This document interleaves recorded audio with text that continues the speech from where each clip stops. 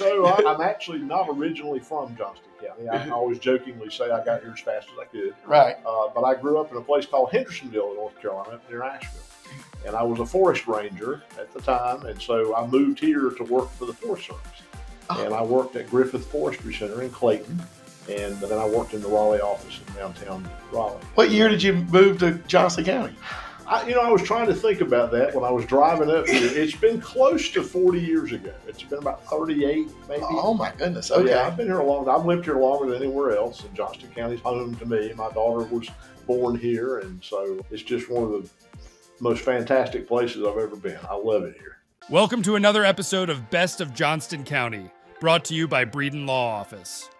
Our host, Jonathan Breeden, an experienced family lawyer with a deep connection to the community, is ready to take you on a journey through the area that he has called home for over 20 years.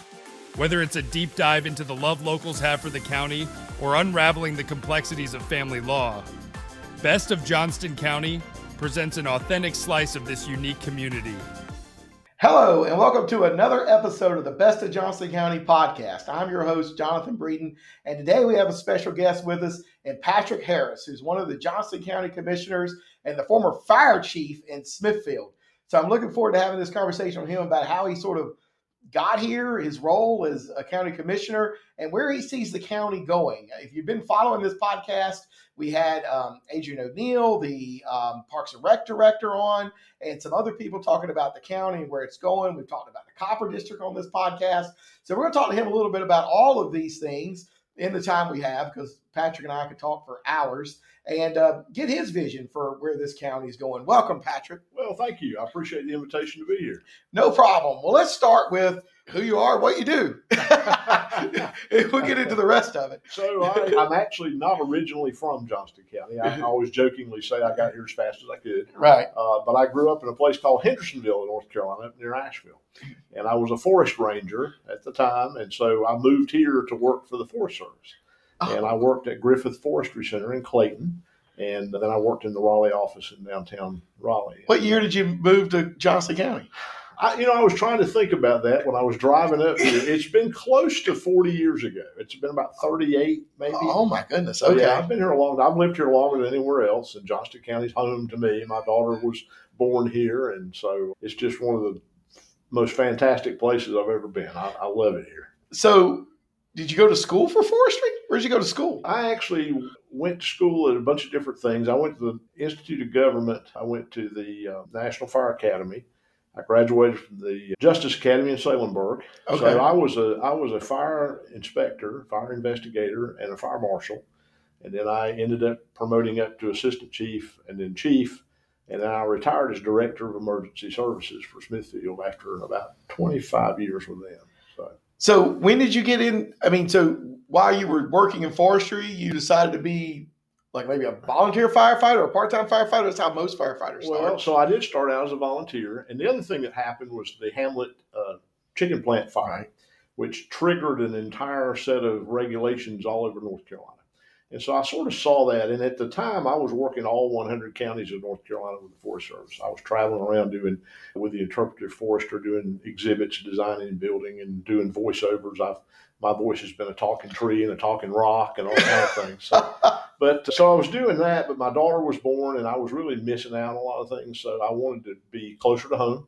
So I applied for the Smithfield Fire Department, and my office was 2 blocks from my house, and I could go home for lunch. And so I went there as a fire inspector. Oh, okay. Yeah. You know what year that was? That was 1992, I think. Okay. Yeah. All right. Yeah. And so it's been quite a transition. I can imagine. So, and I remember, growing up in Laurinburg, I remember the Hamlet fire. I knew people that were there, that worked there, and I tangentially knew some people that passed away in that fire. And, the doors were locked. And the people basically couldn't get out, and that's horrible.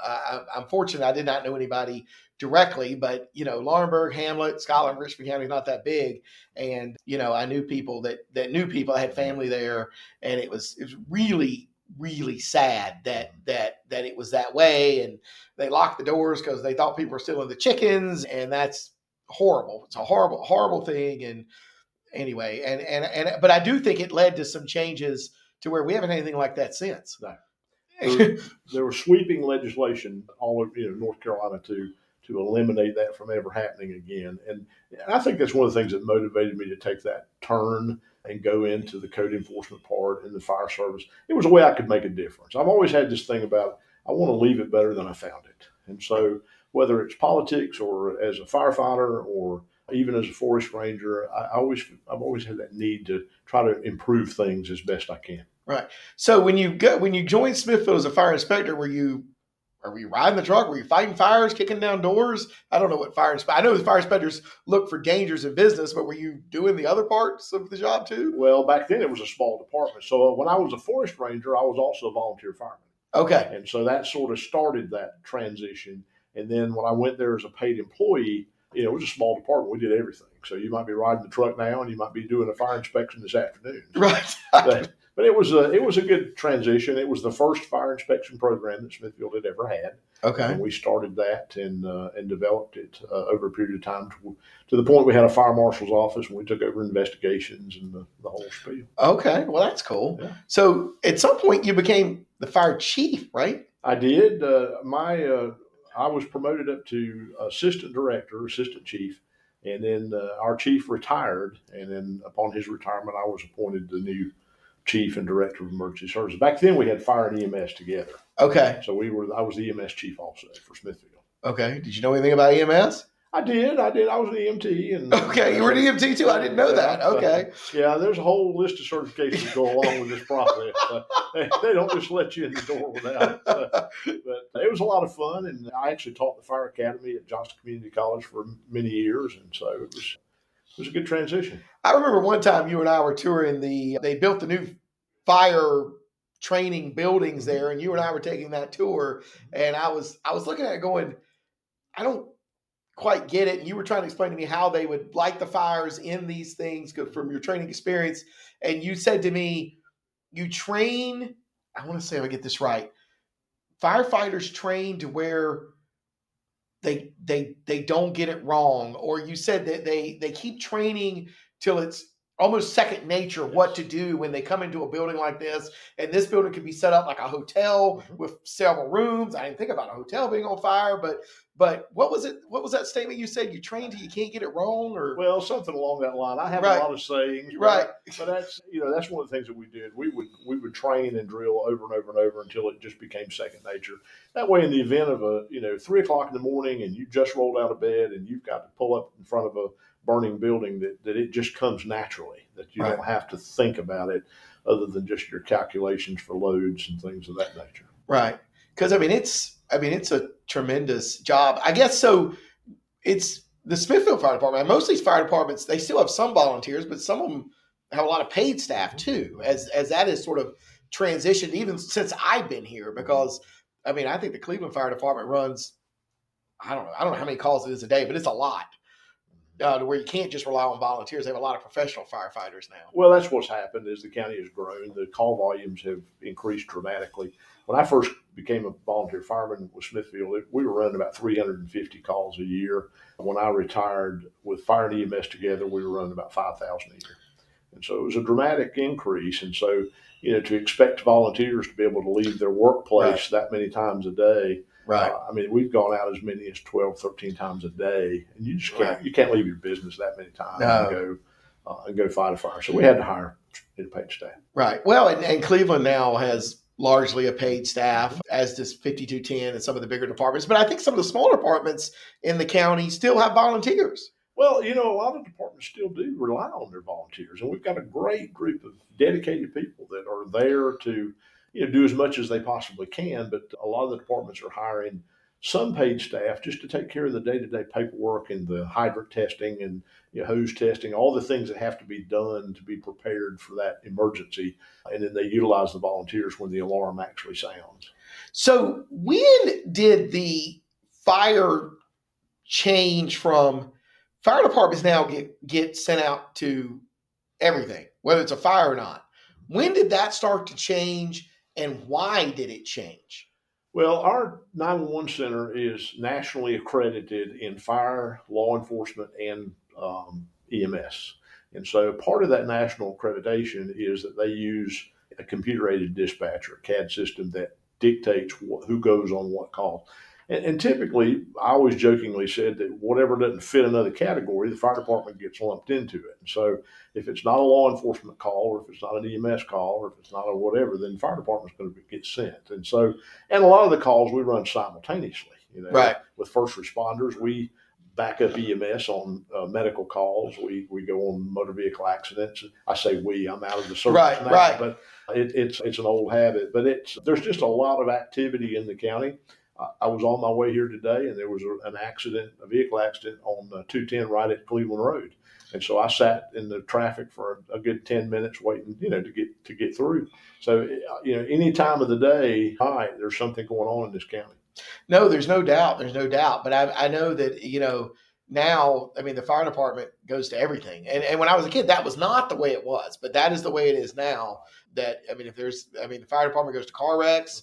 Mm-hmm. And I would say, I don't know, and hopefully we'll have a couple of fire chiefs on here in the next few weeks. But it's 10% of the calls actual fires? Could be even less. It depends on the department. It depends on how much code enforcement has been done. I can say that when we started the inspection program over a period of 10 years, we saw a reduction in the number of structure fires just because of the amount of prevention work we were doing. And the other thing is it depends on the age of the community. In an area like Cleveland where it's growing dramatically with a lot of new homes, that the likelihood of having a catastrophic fire in a brand new home is a lot slimmer. It doesn't mean it doesn't happen, but it's certainly less than an older home that may have wiring issues or things like that. Oh, that's true. Good point. Yeah. Well, and then these newer commercial buildings that you see around Clayton and Cleveland have sprinklers. Yeah. The hotels have sprinklers. Right. I was on the JCC board for a long time. All the new buildings we built there had the sprinklers are one of the most expensive parts of the building. Right. And having to upgrade the sprinklers on the buildings that have been there since the 70s. I learned a lot more about sprinklers, but I tell you what, you want them. If there's a fire, you want them, because a lot of times they'll put the fire out before the fire department even gets there. Absolutely. And that's excellent. Yeah. Well, that's cool. So you ended up, I guess you retired. You retired from right. So when did you retire? I retired about 9 years ago. I guess. Okay. And then I went to work in my wife and I owned an urgent care and a primary care office and a cardiology center. And so I was serving as their CEO and chief financial officer. And so we worked in that up until we sold those practices to MedFirst. And so then I retired again and got the idea that I wanted to have a retail store and a restaurant. Not sure what came over me there. It was a barbecue restaurant. It was a barbecue restaurant. It was very good. It was the Pottery. Yeah, it was. We had a good time, and honestly, I enjoyed it. It's a lot of work. I have a great respect for those who work in the restaurant industry every day, but it's very difficult to find help. And with food prices as they were, and just changes in life, we decided to sell about a year ago this month. And, we wish the new folks great success in what they're doing. And so. Well, they've done a nice job. Yeah. I've been there. I think they call it Low and Slow. No, this one is called From the Ashes. From the Ashes. That's right. Right. From the Ashes. Yep. And they were originally at the airport, that restaurant, and then they've come over there. And I ate it From the Ashes a few weeks ago. It was good. Yeah, they do a nice job. Yeah, they're super nice people. They do a good job. And so community supporters, they do fundraisers for baseball teams and stuff like that. They really have done a nice job there. Because you also had the restaurant, and then you were selling barbecue sauces and barbecue grill equipment and that kind of stuff. Yeah, we had a store that was adjoining. It's similar. We call it the company store, and that you could buy grills and sauces and rubs and all the kind of barbecue equipment. And it was kind of a neat concept. COVID took a big hit on that because the outlet center actually shut down for so many months, and so we ended up just concentrating on the restaurant. The restaurant was very successful. It's just a tough business and really hard to find employees that want to stay and do that type of work. So. Right. Well, and somewhere along the way, you became the head of the Johnston County Republican Party. I was party chairman before I ever ran as a commissioner. I did that for 2 terms, and I enjoyed it. It was fun. And then when I decided that I was going to run for county commissioner, I stepped down as party chairman. Right. So you were party chairman from like 14 to 18? It was 14. It was in that time frame, I think. Yeah, perhaps. Right. You were the party chairman when Trump ended up winning the first time, in 2016. Yes. I remember that for sure. And then you ran for county. You ran for county commissioner the first time in 2014. I think that's correct. Right. And you lost by like 100 votes. It was very close. Much, well, it may not have been 100, but it was a very close race. Yeah. And then you came back in 2018 and you won that race. Yes. And so then you became a county commissioner. And you had no idea what you were getting yourself into. Well, I had a little bit of background in it because I had spent my entire career in state and local government, so I kind of knew how things operated, and so it wasn't a total surprise. But it's been a lot of fun. I've really enjoyed it. There's a lot of challenges, but this is such an amazing county, and the people are just fantastic. I mean, it's just a great place to be, and so I've really been honored to serve in that position, and thankful to the people who put me there. Well, and the citizens reelected you, and I mean, you got 90% of the vote. I think when you ran for reelection in 2022 in the primary, you did not have a general election in 2022, so you must have done something right because the citizens voted for you overwhelmingly in that race. Yes. Well, let's talk about some of the things you have done, because one of the things you've done, and one of the things you and I have talked about, and I've harassed you, is parks. Right. And we've talked about parks on this podcast, and for those listening, if you've not listened to the episode that came out before this one with Adrian O'Neill, the County Parks and Rec Director, I ask you to go back and find that episode because he does a very good job of laying out how his position came to be, what he does, and all the different types of parks that we have here in our county. It is absolutely fascinating. I would definitely encourage you to go back and listen to that. We're not going to have time to go through all of the park stuff with Patrick Harris today, but I want to talk about it a little bit in general. You and Butch Lauder were largely the impetus for the creation of a Parks and Rec director, which allowed Adrian O'Neill to be hired, correct?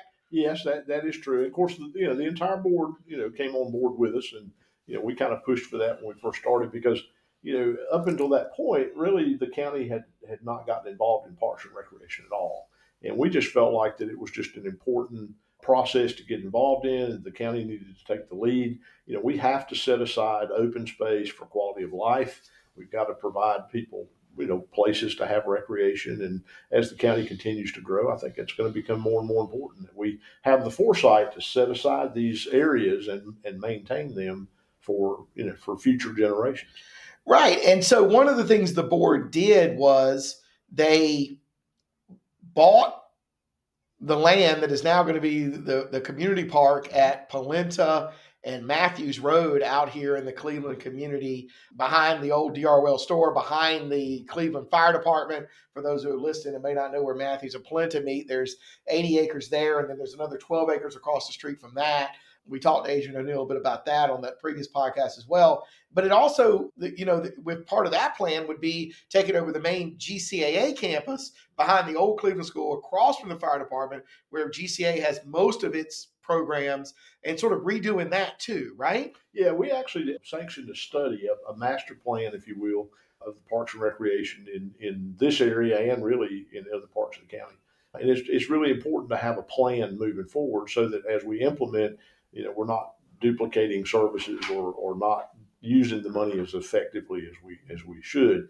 And so, yeah, the GCAA area is a vital part of that planning for the Cleveland area parks.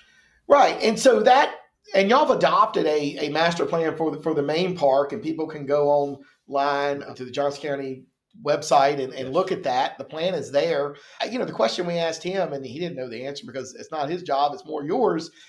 That park built out's $50 million. It was the price tag I saw. Where does Johnston County get $50 million to build this state-of-the-art, beautiful park with soccer fields, baseball fields, walking trails, pickleball, dog parks? I mean, it's got everything. I mean, it may even have there's talk of maybe an aquatic center. Where does that come from? Well, it will come in time. We'll just have to work on it piece by piece. I mean, we're doing a lot of grant writing at this point. There has been some discussion about the possibility of a bond referendum at some point, Parks and Recreation bond. I'm not sure about that yet. We're still working through. And the key to these things is the county has to balance this with all the other needs and requirements. We still have to build schools. We've got to build a DSS facility. We just built a detention center. We just built a public safety building. They're getting ready to start moving in that in January, the public safety building. and then we've got to renovate the courthouse. I mean, there's a lot of needs in the Correct. county, and so while this is very important, it also has to be balanced. Our debt service has to be balanced with the other needs as well. So the key is we have to be able to do these things and think of the future, but we don't want to put the county in a financial difficult times. Right. And the county now has a AAA bond rating, which it had been after for a very long time. And the commissioners and I would say Rick Hester and everybody should get an A+ for that, because you can't borrow money any cheaper than Johnston County can borrow money because we have such a high bond rating. We were really excited about that. And that's something that previous boards have worked on for years. And we just happened to be the board that was in place and we've all put a lot of effort into it, but we were really happy to do that. We had a good year. We got a AAA bond rating, and we lowered the tax rate by 4 cents, all in the same year, which is pretty phenomenal for compared to other counties.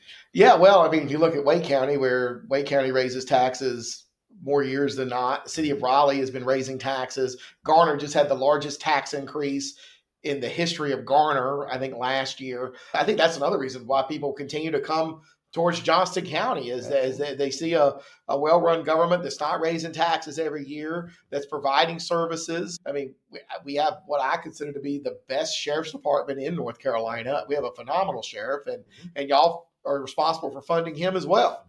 Yeah, we have a great sheriff. All our community services, our public safety is just really phenomenal. I mean, our EMS division, emergency services, our law enforcement folks, they just do such a great job. And it is our responsibility to make sure that they're well funded and that they have what they need to protect the citizens of the county. Right. And there's a lot of money. I mean, the county's budget it's over $200 million. It's about $360 million. Yeah, $360 million. And it keeps getting bigger. Have family law questions? Need guidance to navigate legal challenges? The compassionate team at Breeden Law Office is here to help. Visit us at www.breedenfirm.com for practical advice, resources, or to book a consultation. Remember, when life gets messy, you don't have to face it alone. Now, we're getting ready to go through, the commissioners a few years ago decided that they were going to shorten the reevaluation period. Mm-hmm. And the law says you have to do it every 8 years, and forever that's what Johnston County did. Right. But now y'all have changed that.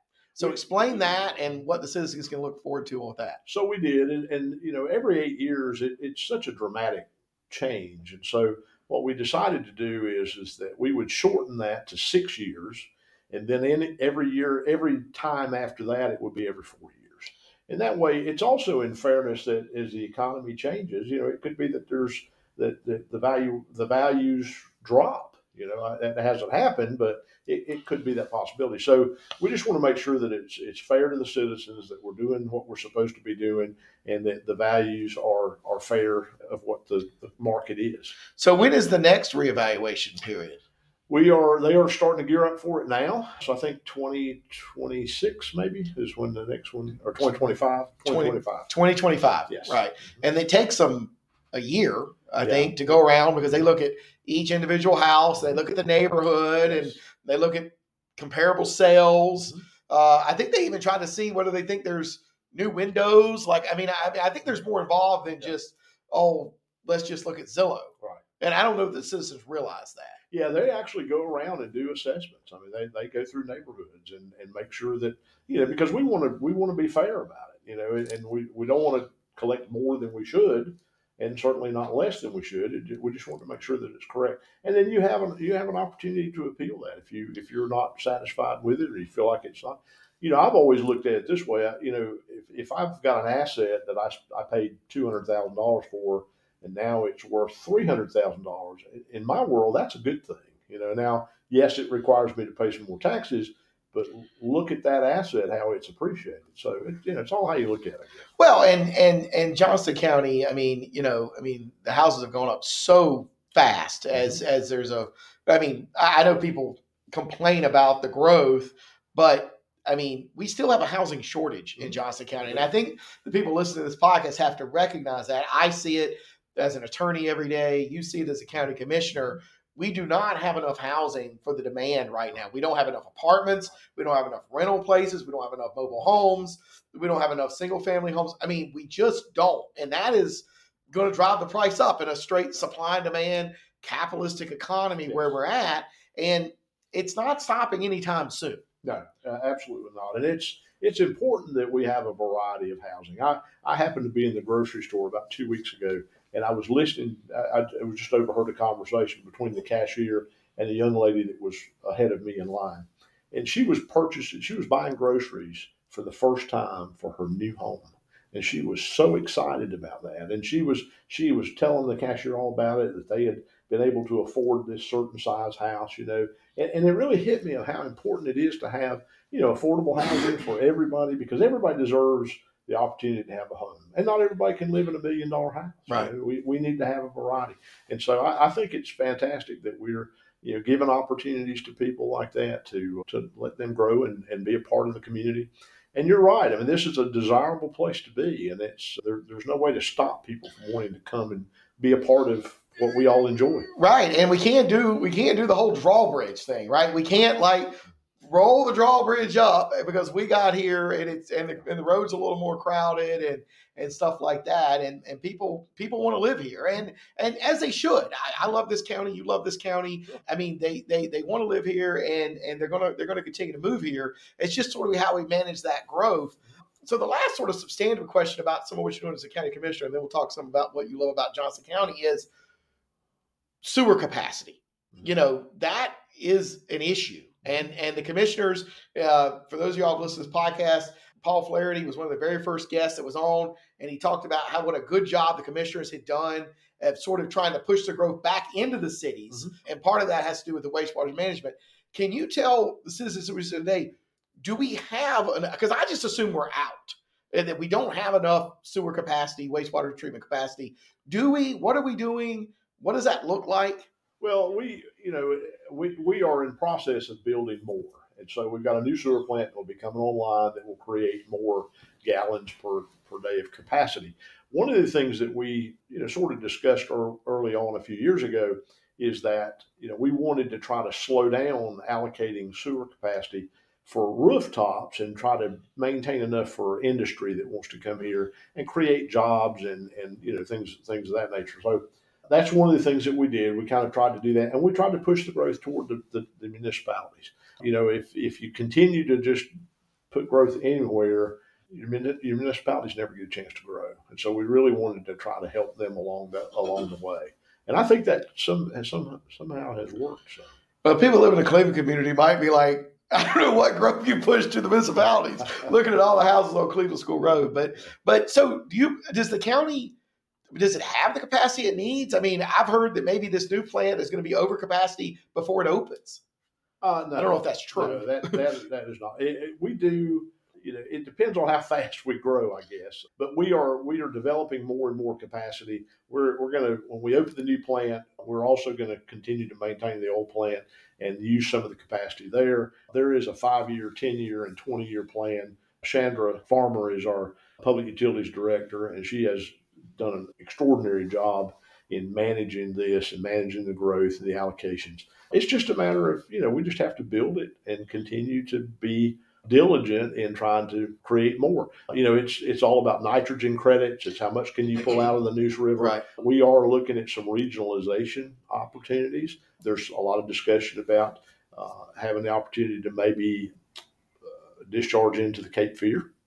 And so all that takes a lot of time to pull together. But I will tell you that the county and the towns, their mayors and managers, we're all coming together around the table, and we're meeting regularly. And our chairman, Butch Lauder, has largely been the author of that, to get everybody together and let's talk about what can we do to manage the growth and to look into the future so that we can have the capacity that we need to create jobs and to bring other industry in, and for people to be able to come and work and live here. Yeah, and I know that the towns have started. I mean, the towns have tried to work together. If you think about what's happening with Pine Level, I think they had to put in a moratorium a couple of years ago because they had so many houses on the books, and they were trying to figure out where they were going to get the sewer and the police and the fire protection for Pine Level, which was going to, grow 50% in 10 years or something. And Pine Level had just been Pine Level forever. I mean, so and I know that Benson and Four Oaks and Dunn were talking about making some sort of regional partnership, and then maybe Benson was going to pull out, but then maybe Benson got back in. But I mean, at least the concept of it I think is positive. Yes. And that's one of the reasons we're having the meetings. We just brought all the players together. We've actually had some conversations with Harnett County, to try to work cooperatively, just to see what the options are and see what we can do to move forward with that. I think it's important to have all the players together, and let's figure out a way to get this done and be able to provide the capacity that people need. Well, and you have to break down the silos. Yeah, I've been around government a long time and worked in the legislature and all that stuff. And I was on the board of the community college for 4 years. And really, that's the thing, is everybody has to see it as a more of a global problem, not an individual problem. And I think it's gotten, with this kind of growth and this kind of pressure on the towns, they don't have any choice. Right. Yeah, I mean, Andy Moore, the mayor of Smithfield, he has to work with the county now, and the mayor of Selma, and they've all everybody's got to work together, because it is beyond any individual government entity's ability to manage the kind of growth. And this growth is going all the way across the county, whether it's Princeton, whether it's Benson, Wilson's Mills, Pine Level, just because you live in a Cleveland community, it is everywhere. Yes. And I really want to commend the mayors and their the town leaders for coming to the table. They've really been great to work with, and we're trying to put together some plans. Part of the issue is not necessarily capacity for the plant, but it's also the transmission line capacity. So that's something that we're having to work through as well. And we've got a plan in place to be able to continue to do the expansion and growth that we need to do. It's just trying to think outside the box and see what the options are. Right. Cool. All right. Well, we've talked a lot, and Patrick Harris and I, we'll get on the phone and we'll talk for 2 hours, and we won't even realize it's been 2 hours. So we will not do that on this podcast. But I guess I will ask you, what has you excited about Johnston County moving forward over the next 6, 12, 18, 24 months? I mean, you got your pulse on everything. You're in the middle of a lot of decisions. What has you the most excited? I think just the excitement of the county itself. And the people that are coming here, they're excited to be here. Johnston County is in good shape financially. We're sound. Our practices are in good shape. Our finance department does an extraordinary job. We've got a lot of good people doing a lot of good work. One of the priorities that the Board of Commissioners set was certainly public safety and those things, but we also put a priority on our county employees, because they're the ones that are delivering the service out to the people. And we can sit and make policies, we can adopt budgets, we can do all those things that we do, and none of it is effective if we don't have good people in the field delivering those services. So we're in the midst of talking about things like expanding the health department and building a new DSS building, and Medicaid expansion came along, and so we're getting geared up for that. And so there's just an exciting time. There's a lot of good things going on. When I look at Parks and Recreation, I look at Adrian O'Neill's work around the county.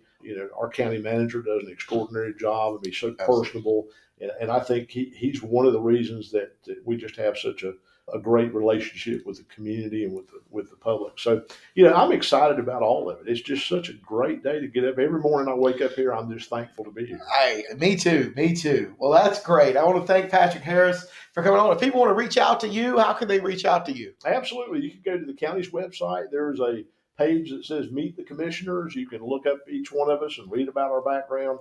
There's contact information, phone numbers, email addresses. We also have public comments at every single meeting we have. And so any citizen is welcome to come.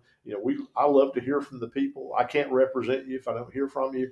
And so, feel free to pick up the phone and call, and let's talk, and we'll come out and sit down. And if I need to talk to a church group or just talk in somebody's living room, I'm happy to do that. And I know the other commissioners are as well. Well, that's great.